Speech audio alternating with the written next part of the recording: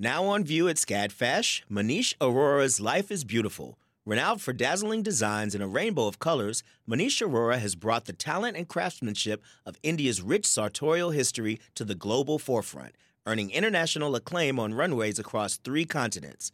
Designing in India since the 1990s, Aurora's glittering garments celebrate extravagant expressions of self through varied materials, techniques, and silhouettes in a triumphant union of Western and Eastern aesthetics adapted to today's multicultural society with a touch of humor. Find out more at scadfash.org. Support for WABE comes from 100 Miles, a nonprofit committed to preserving Georgia's 100-mile coast. Protecting this critical coastal ecosystem takes all of us. Watch the stories of the innovators and future leaders who help keep our coast flowing at ourgeorgiacoast.org.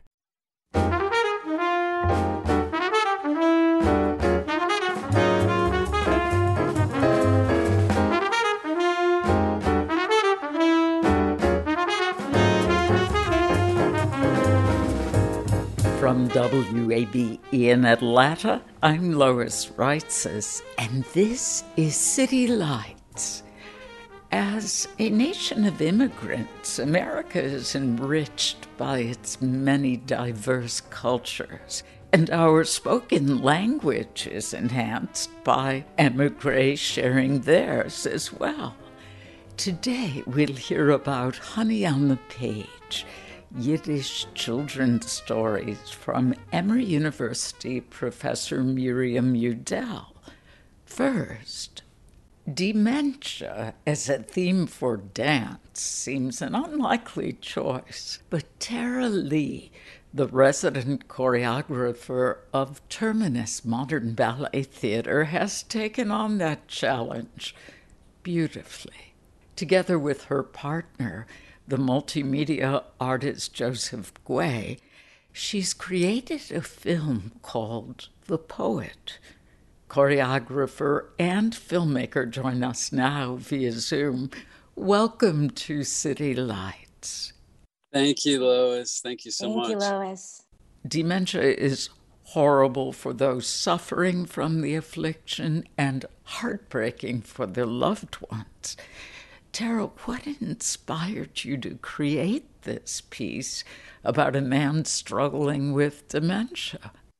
Well, the topic is close. It's close to my family. And so it has a special resonance in my everyday life. And so to approach it through dance was a big question for me. I have to admit, I hesitated to do that at first.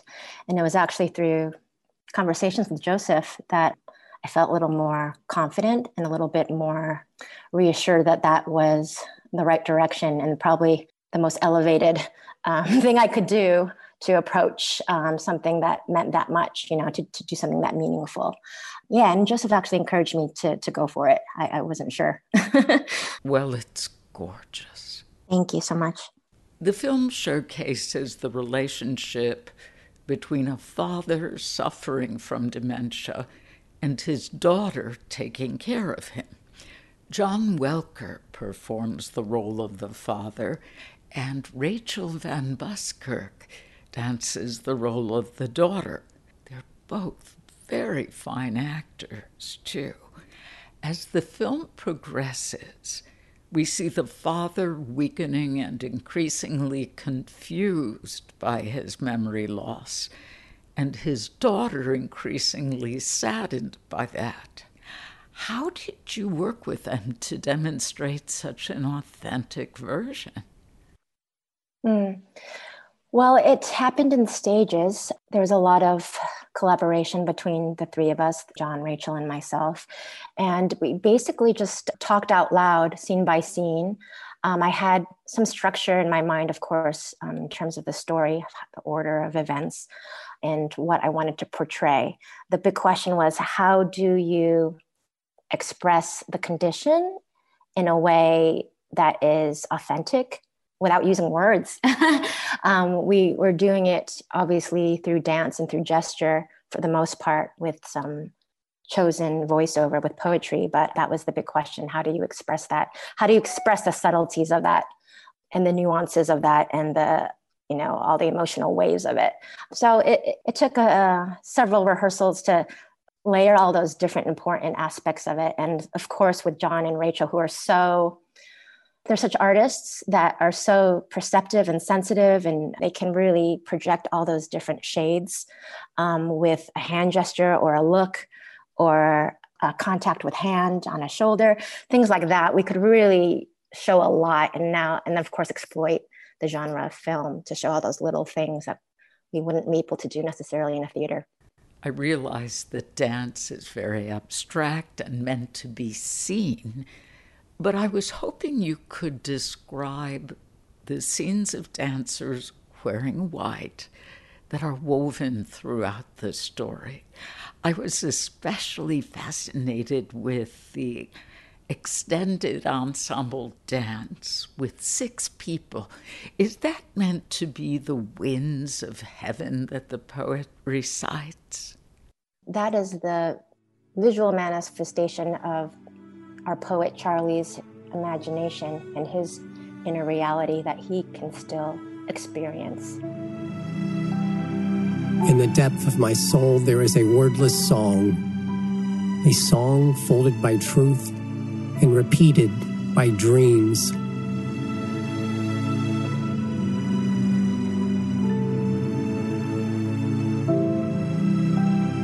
When I look into my inner eyes, I see the shadow of its shadow.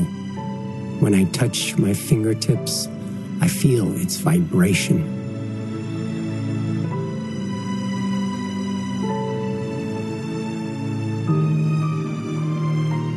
When the gentle fingers of music knock. When the gentle fingers of music knock. And so through his poetry and through his daughter's imagination, we kind of dive into these worlds of fantasy and where there's kind of endless possibilities. And of course, through dance, we can really show that. And through these amazing dancers, we can really show that. We can show the breadth and depth of what's possible in imagination, you know? Yeah, I just wanted to show that his reality is just as real as any other reality, you know, and it's through his art and his work that we go through these adventures with him, you know. And Joseph, how do you capture that interiority of Charlie's character? Well, it was amazing to work with John and Rachel. And, you know, typically with ballet, the movements have to be quite big because they're on stage. And with the way that we shot this, we wanted the camera to be almost another character and to be on the stage during every dance move. And so it was beautiful to watch John get quieter and quieter with his movements, and almost everything became so subtle with what he would do, and it would become more powerful because we're used to seeing, you know, things get more theatrical in a way on stage as bigger movements happen. And in this case, you know, like Tara said, even resting a hand somewhere on a shoulder or a slight eye movement could just level you with emotion. So it was really, really incredible to be a part of that process. Please tell us about your choice of poetry. It's from works of Khalil Gibran that are quoted in the film. Why did you want to use Gibran's poetry? I was familiar with his poetry kind of on and off in my life. I remember probably somewhere in my early 20s, I maybe came across a passage and it did connect in a pretty profound way. I came back to it again recently, kind of considering how to incorporate some excerpts from the Prophet into a dance piece. And the language he uses is so unapologetically romantic and spiritual and big. He talks about big things and it's big language. It's so spiritual and yet it's not specific. I think it's still very universal. And I feel like it was the perfect type of language to connect, to be our poet's language.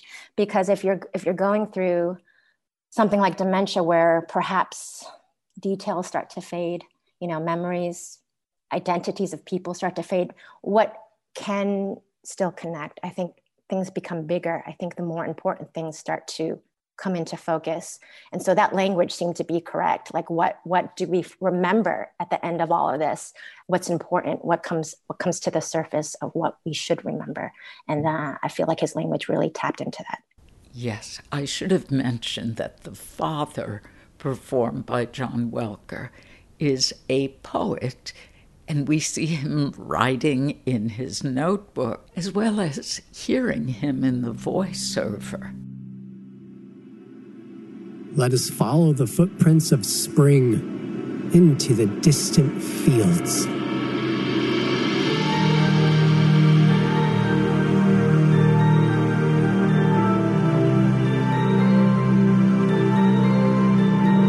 Hear the laughter from the colorful field of the spirit.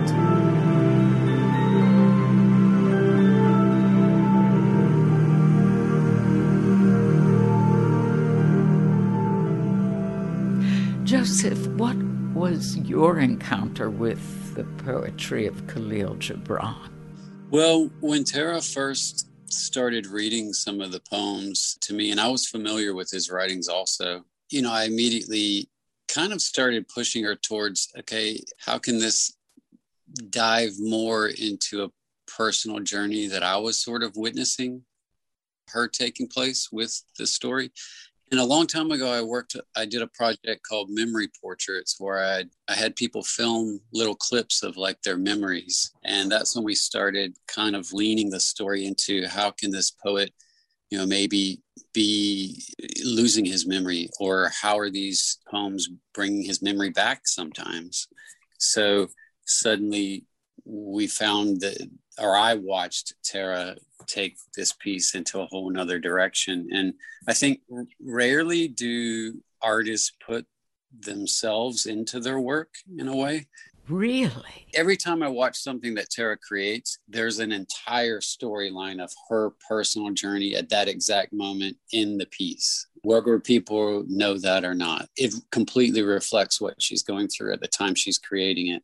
I don't see that a lot in art. I think people maybe are trying to put out there what they think is timely or what they think other people want to experience, but I don't see a lot of artists create their exact moment of life that they're expressing. They may linger on a story that they captured long ago and keep following that track, but that's the beauty of Tara's work that I've always loved, is that, especially being as close to her as I am, I'm watching her daily life come out of these little stories, and they change from, every year when she's making a new one, that story changes.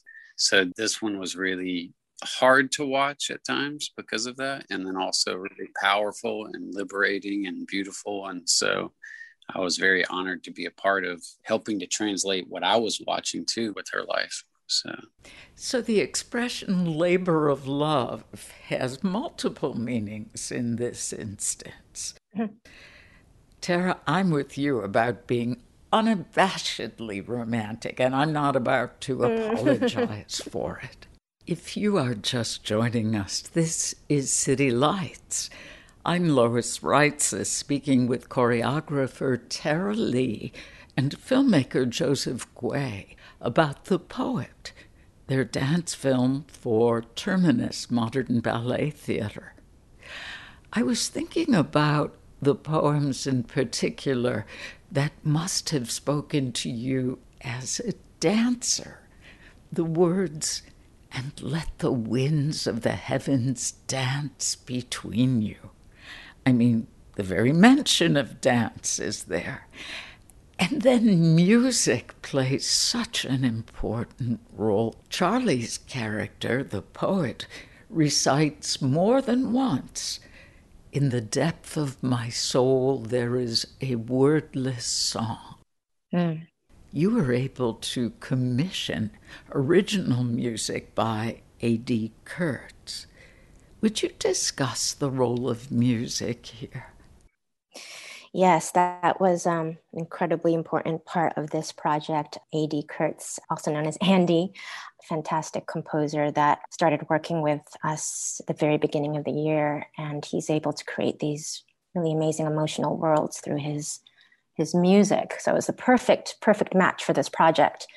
And music is so important to this topic because I see this in my personal experience, how much music triggers connection in people going through memory loss, dementia, and how music, the memories of music that the soundtrack of your life seems to stay in a part of your brain that doesn't go away as quickly as some short-term memories do. So music tends to stay, the love and the memory of music. So we use that a lot as an important character in the story, where Charlie hears a piece of music that he remembers and loves, and instantly he's connected and he's present. And that brings us into the first big dance poem, where the dancers kind of manifest that.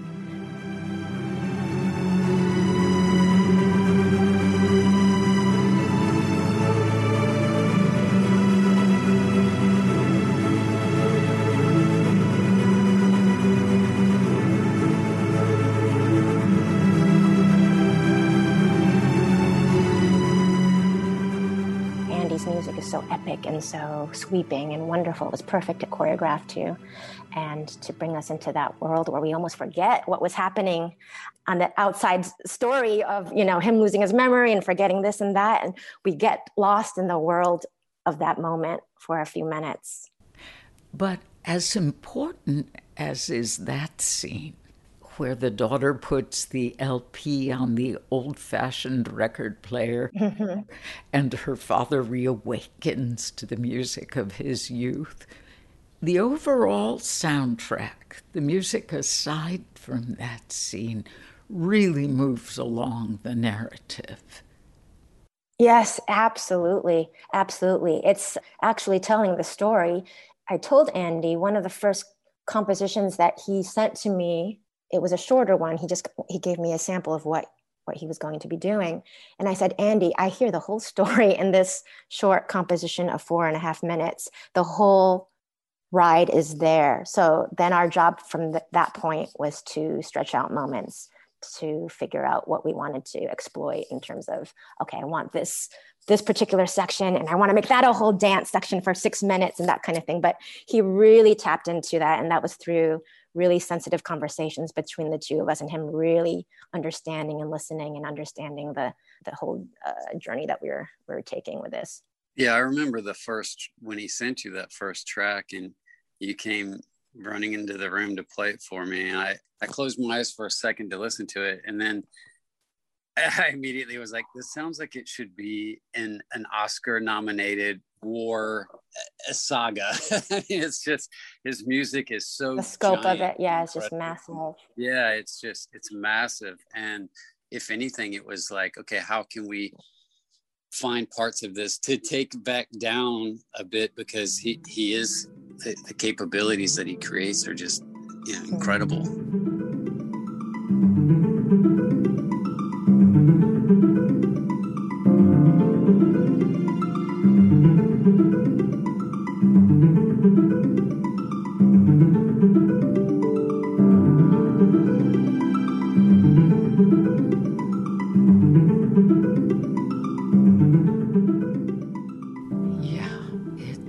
Stunning music. Yes.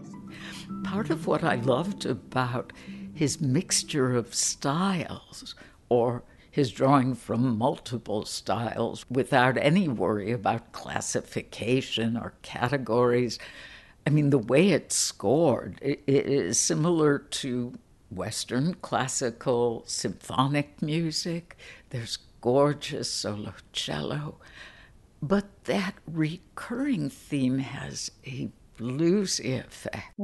Absolutely. Yes. So I thought he was drawing in blues and a kind of minimalism with the repeated patterns common to music by Philip Glass. It's just beautiful. Absolutely. Yes, he had all of that at his fingertips, all these different worlds and genres. And that's what was so appealing about working with him, because I think we both agree as artists that we didn't ever want to box ourselves in with saying, okay, this is going to be classically based ballet or classically based music. We just wanted to speak, we wanted to communicate, and whatever was able to kind of help us facilitate that we wanted to rock and roll with that. Well, and your choreography in the piece is the same. I mean, it has classical ballet, it has modern movements, it runs the entire scope also, which is so powerful. Oh, Joseph, I am so glad you brought that up, because music is much more to my wheelhouse. That I can speak of with knowledge. I admire dance, but I was almost shy to ask. You're a modern ballet theater company, but they're dancing on point, and their movements seem very evocative of classical ballet. Will you tell us about your reasons and process there?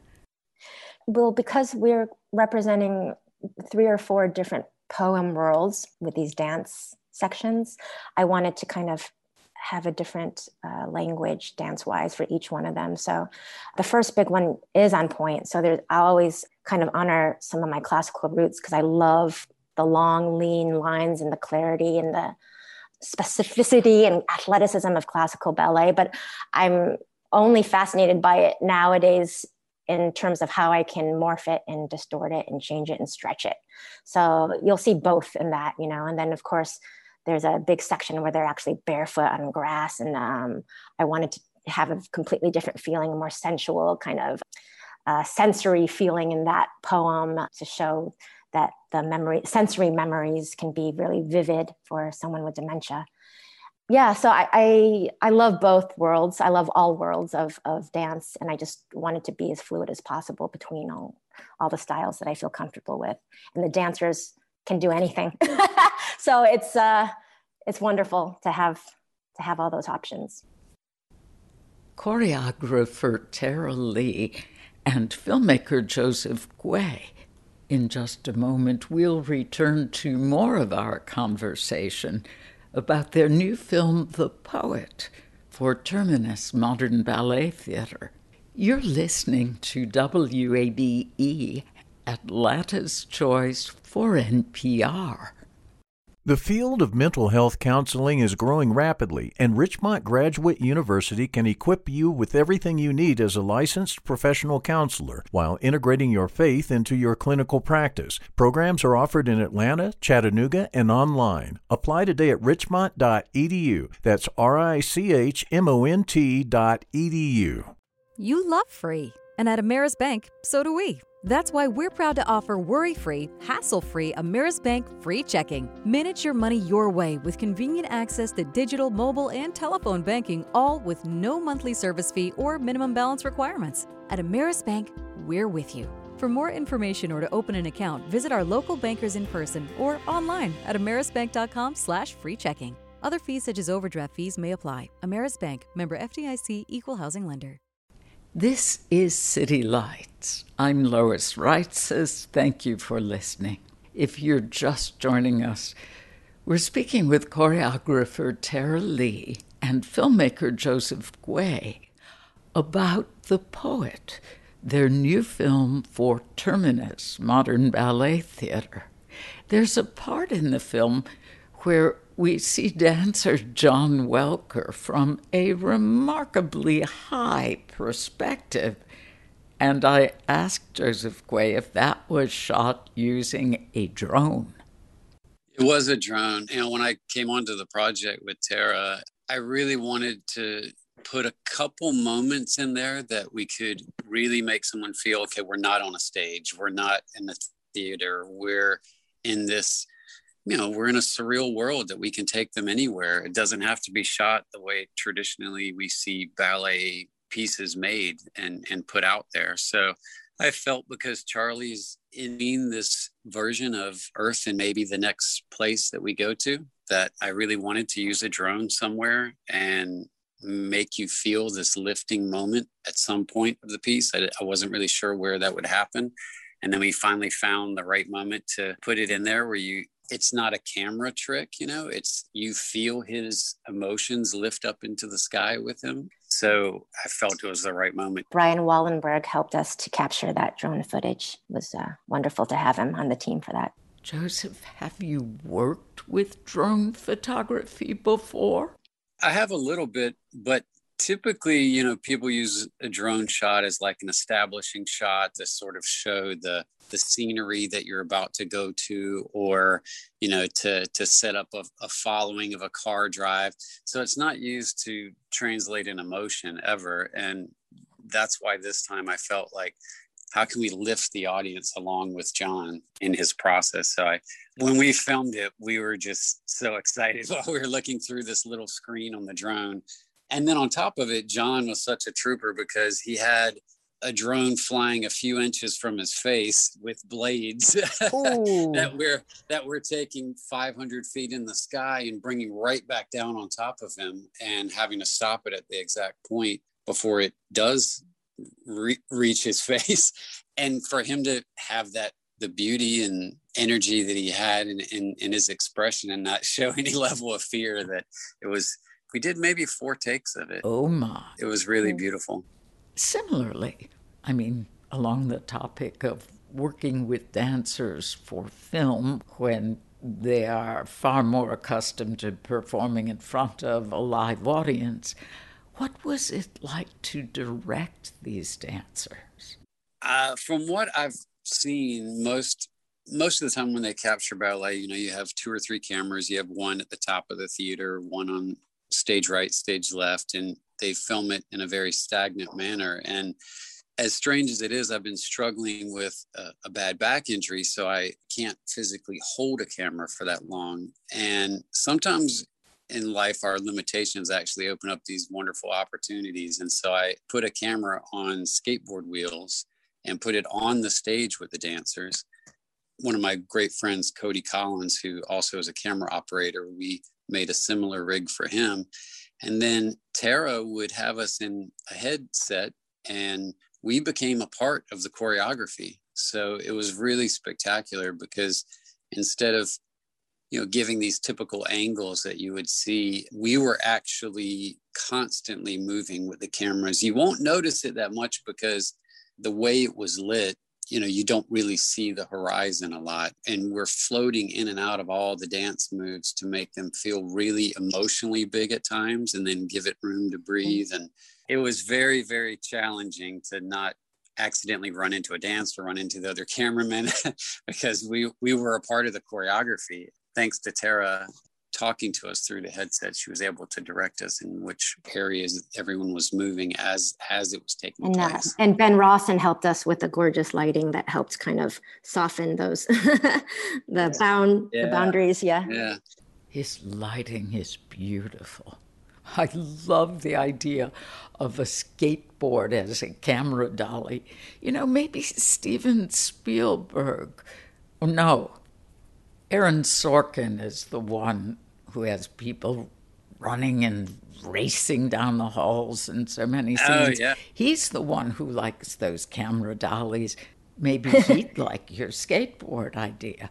Well, Cody, he originally was a Steadicam operator back in the days of film. So he's used to carrying all this gear and making moves that typically are very hard to do. And so at times he was holding the camera physically, like almost strapped to him. And other times we had this really funny rig that every day would change. Every day more wheels got added to it, more steering columns and capabilities and different monitors. And so it almost became like a little robot dancer on the set. But that's the beauty of this piece. It is about dimension. It is about this really powerful story. But at the end of the day, it still is a spectacular dance film. It has moments that you just get lost in on stage with the performance. And I want to make sure that people remember that it is still a dance piece, and they will be blown away with what they witness and what these dancers have made and what Tara has choreographed.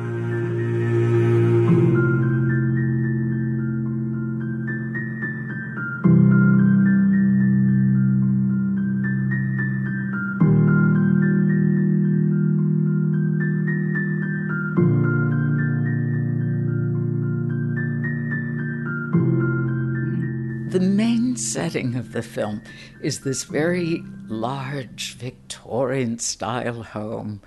And what I found interesting was the contrast between the very sleek, renovated, contemporary interior of the house compared to the exterior, which looked very worn down with chipped paint. Is there symbolism there with the father, or am I overthinking it?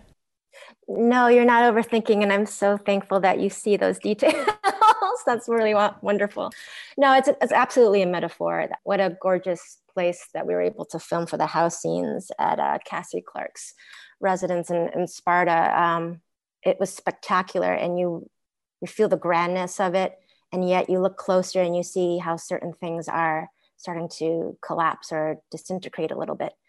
You walk through the house knowing that there was life in there and fun and memories, and things have changed, And so you feel that just walking through the house. So it was such a perfect environment for us.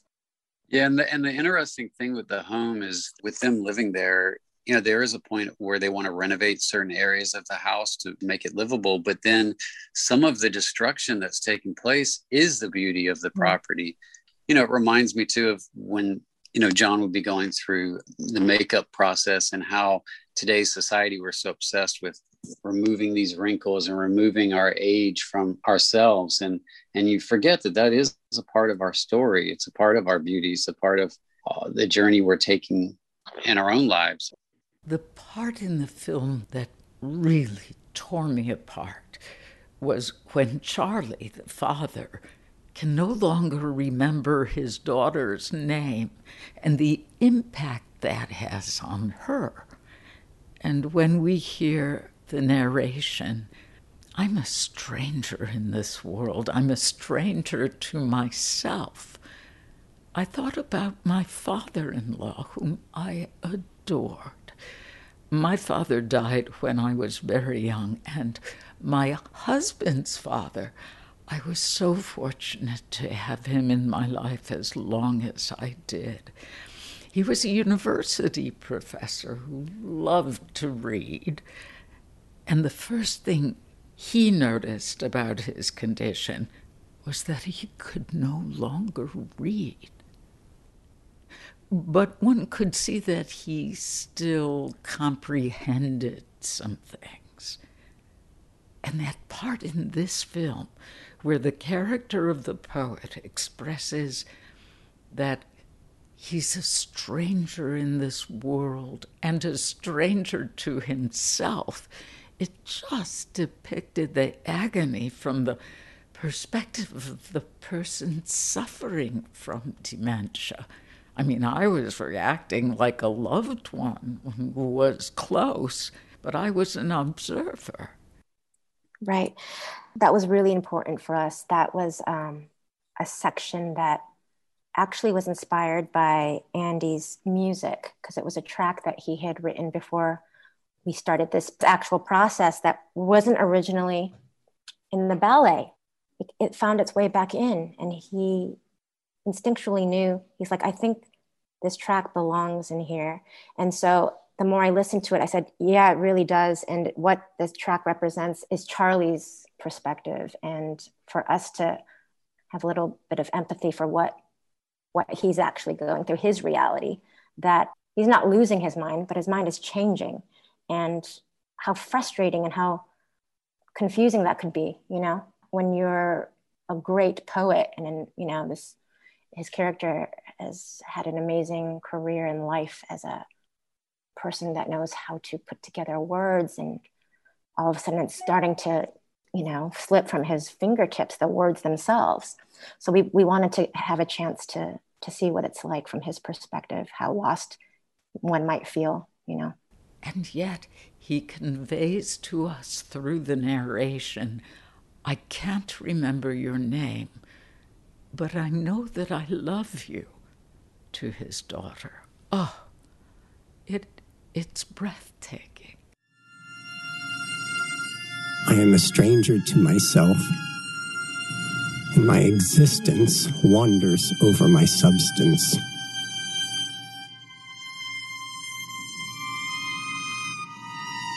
What are these thoughts that come and go like a flock of doves?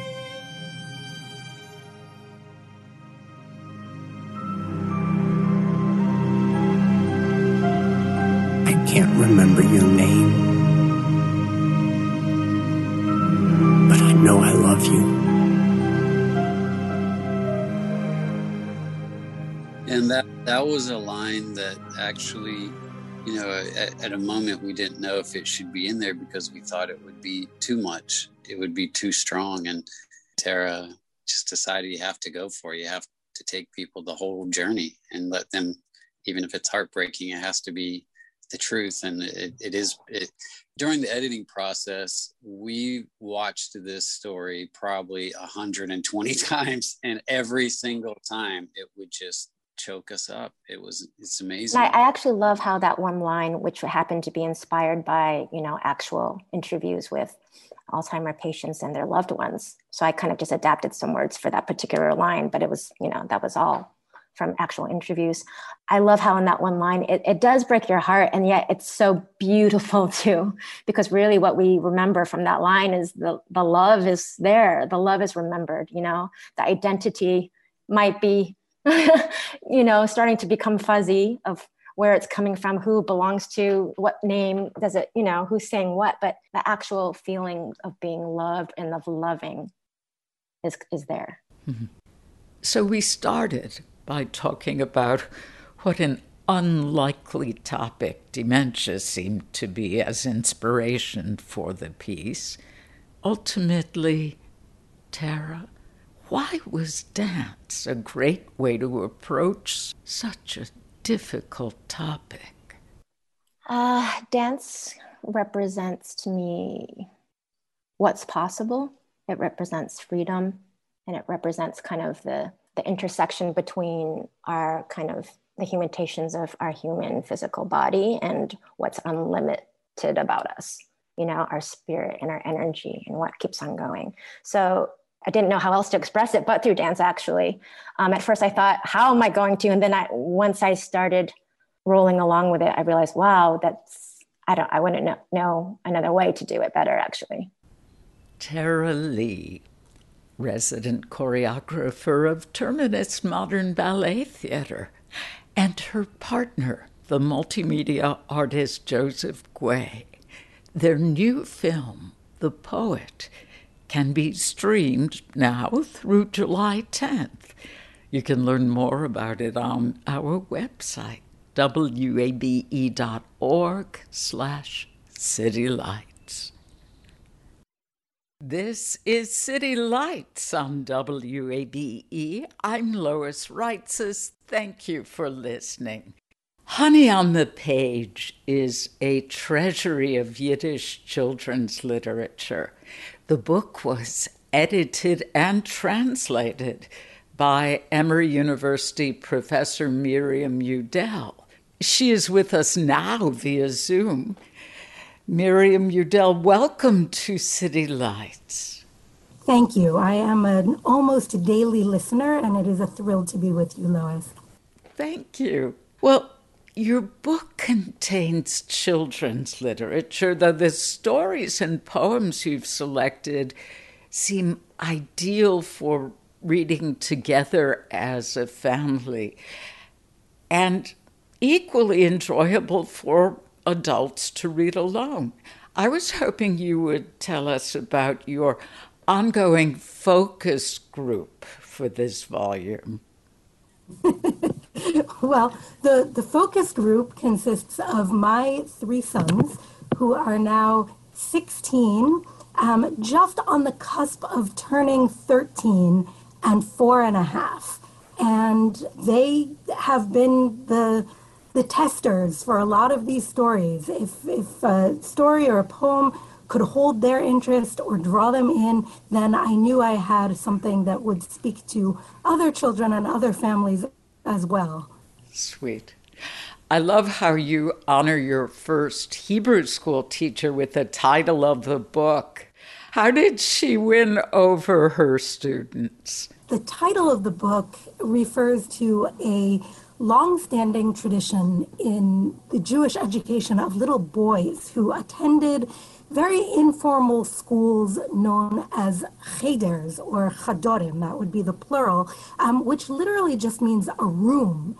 And on the first day of class in this cheder system, the instructor would smear honey on the page of whatever primer the students were going to be using to learn the Hebrew, which is the same as the Yiddish alphabet or aleph beis.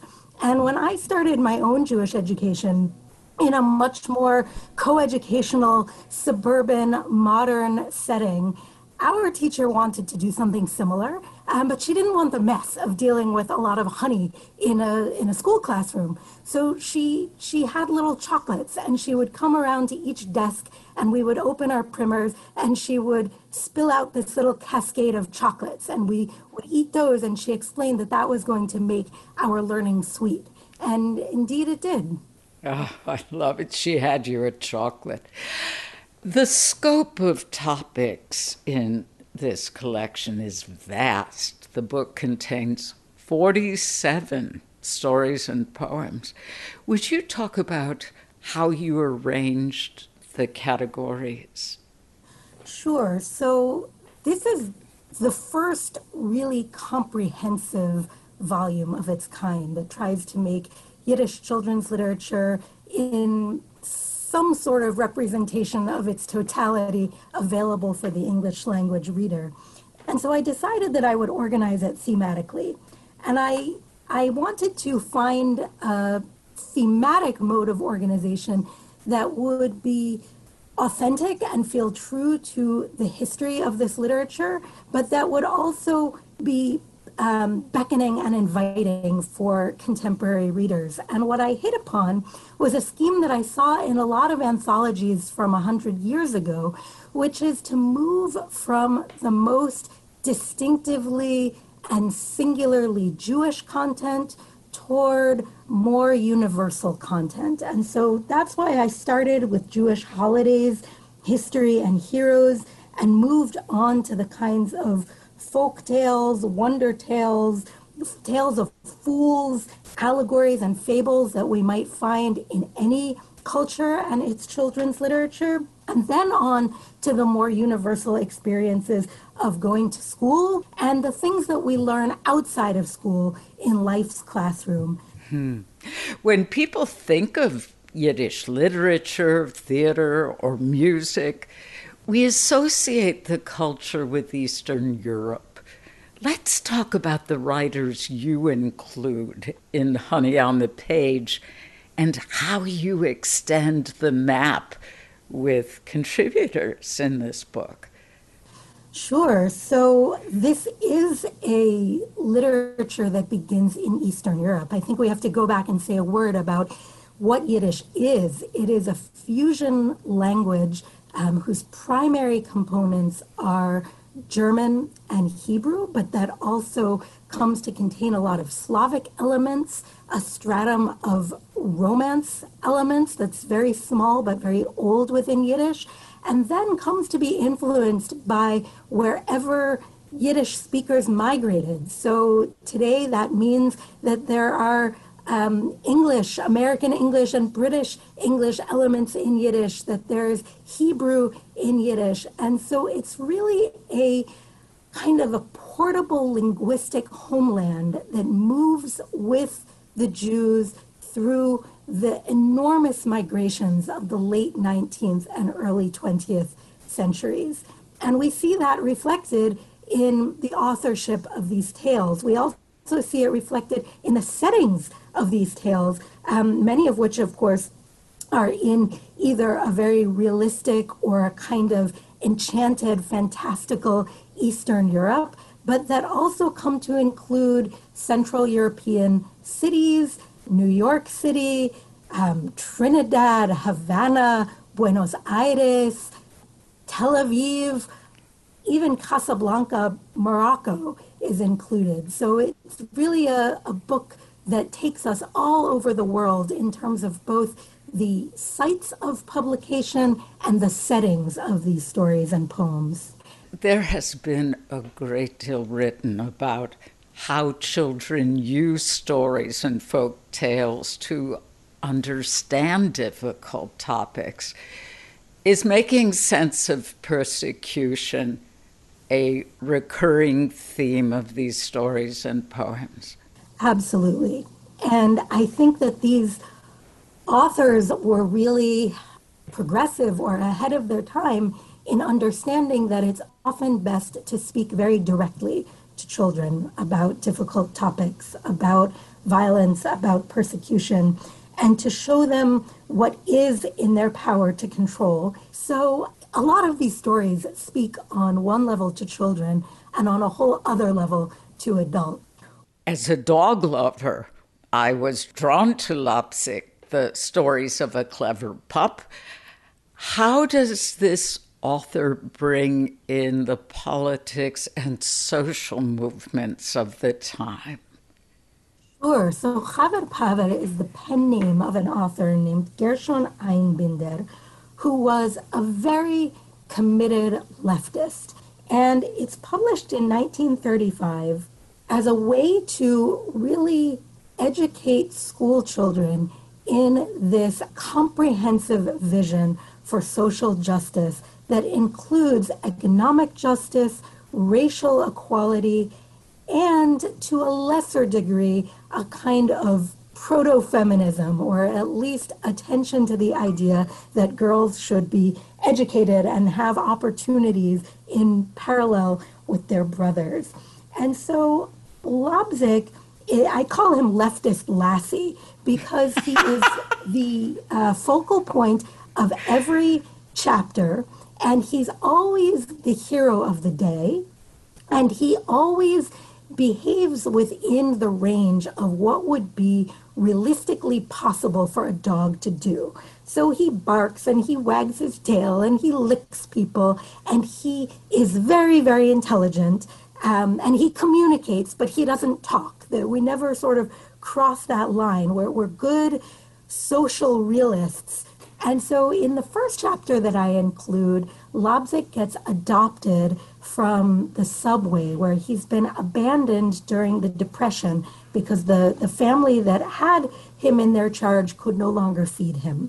And he gets adopted by Beryl the operator, and that's Beryl the sewing machine operator, and his wife Molly, and their two children, Mulik the brother and Rivke the sister. And they are a kind of ideal sitcom family before sitcoms. It's really the era of radio plays. And every chapter has a self-contained plot with a rising action and a conflict and a climax where Lapsik somehow saves the day, and then falling action and a denouement, and it's all wrapped up neatly with a bow. But if it's all right, I want to just tell you about a chapter that I did not include in Honey on the Page that has most explicitly to do with race and racial justice. Because Lapsik is a dog, he can kind of have it both ways. He can be preternaturally intelligent and kind, but he can also, on the other hand, be just a dog who's literally inhuman. And at one point, Mulik has his two best friends over, Jaime and Noah, or Noach in the Yiddish, and Noach happens to be an African-American boy who is a close friend of Mulik's from public school. He attends public school in the morning, and he and his sister go to Yiddish school in the afternoon. And one day, for no good reason, Lapsik bites Noach for no other reason than he has darker skin than the other kids on the block. And this rocks the children's world. This is the greatest possible offense, and imitating the grown-ups, they decide that they not only need to punish Lapsik right away, but they need to convene a tribunal of all of the children and to put Lapsik on trial.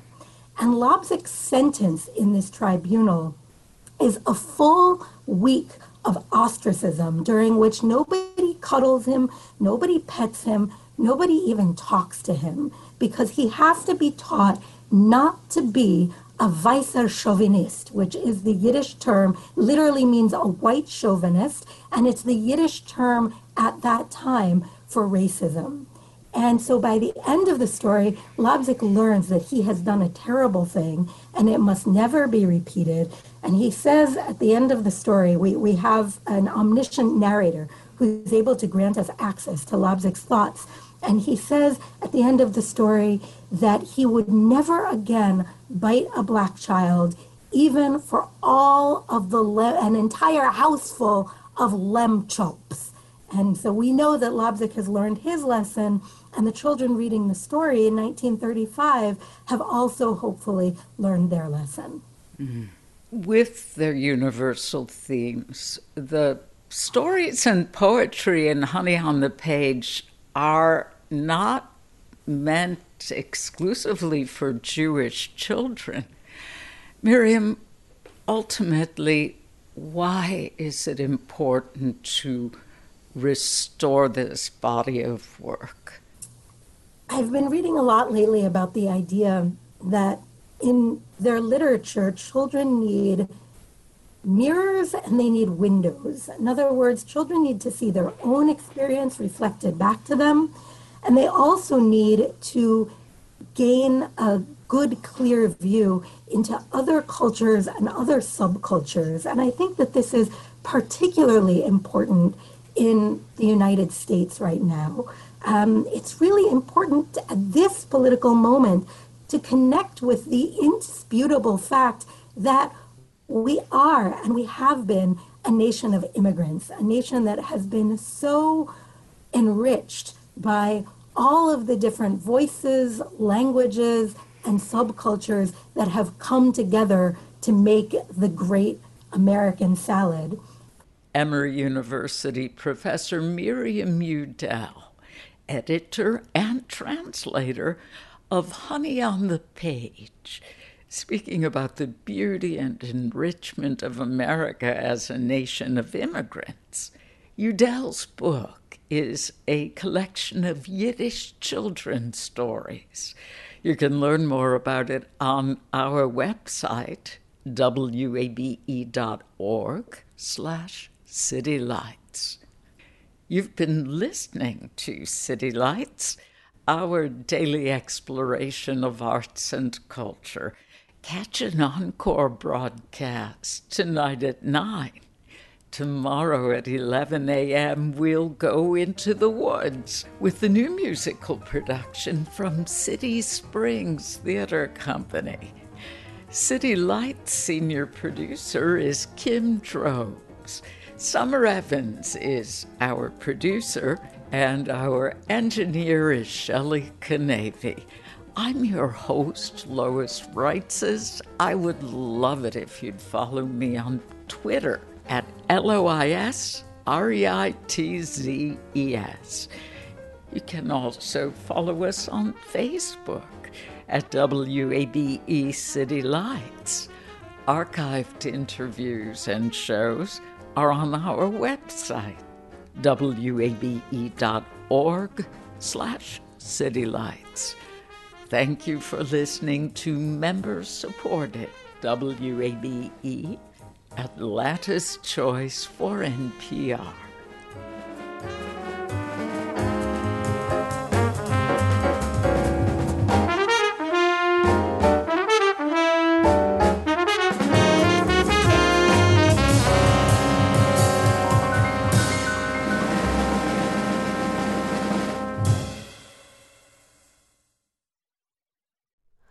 Hi, it's Terry Gross, the host of Fresh Air.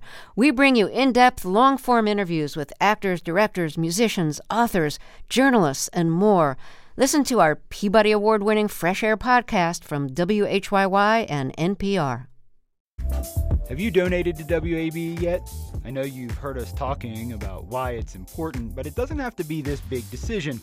You can give at whatever amount fits your budget. It can be a spur-of-the-moment thing.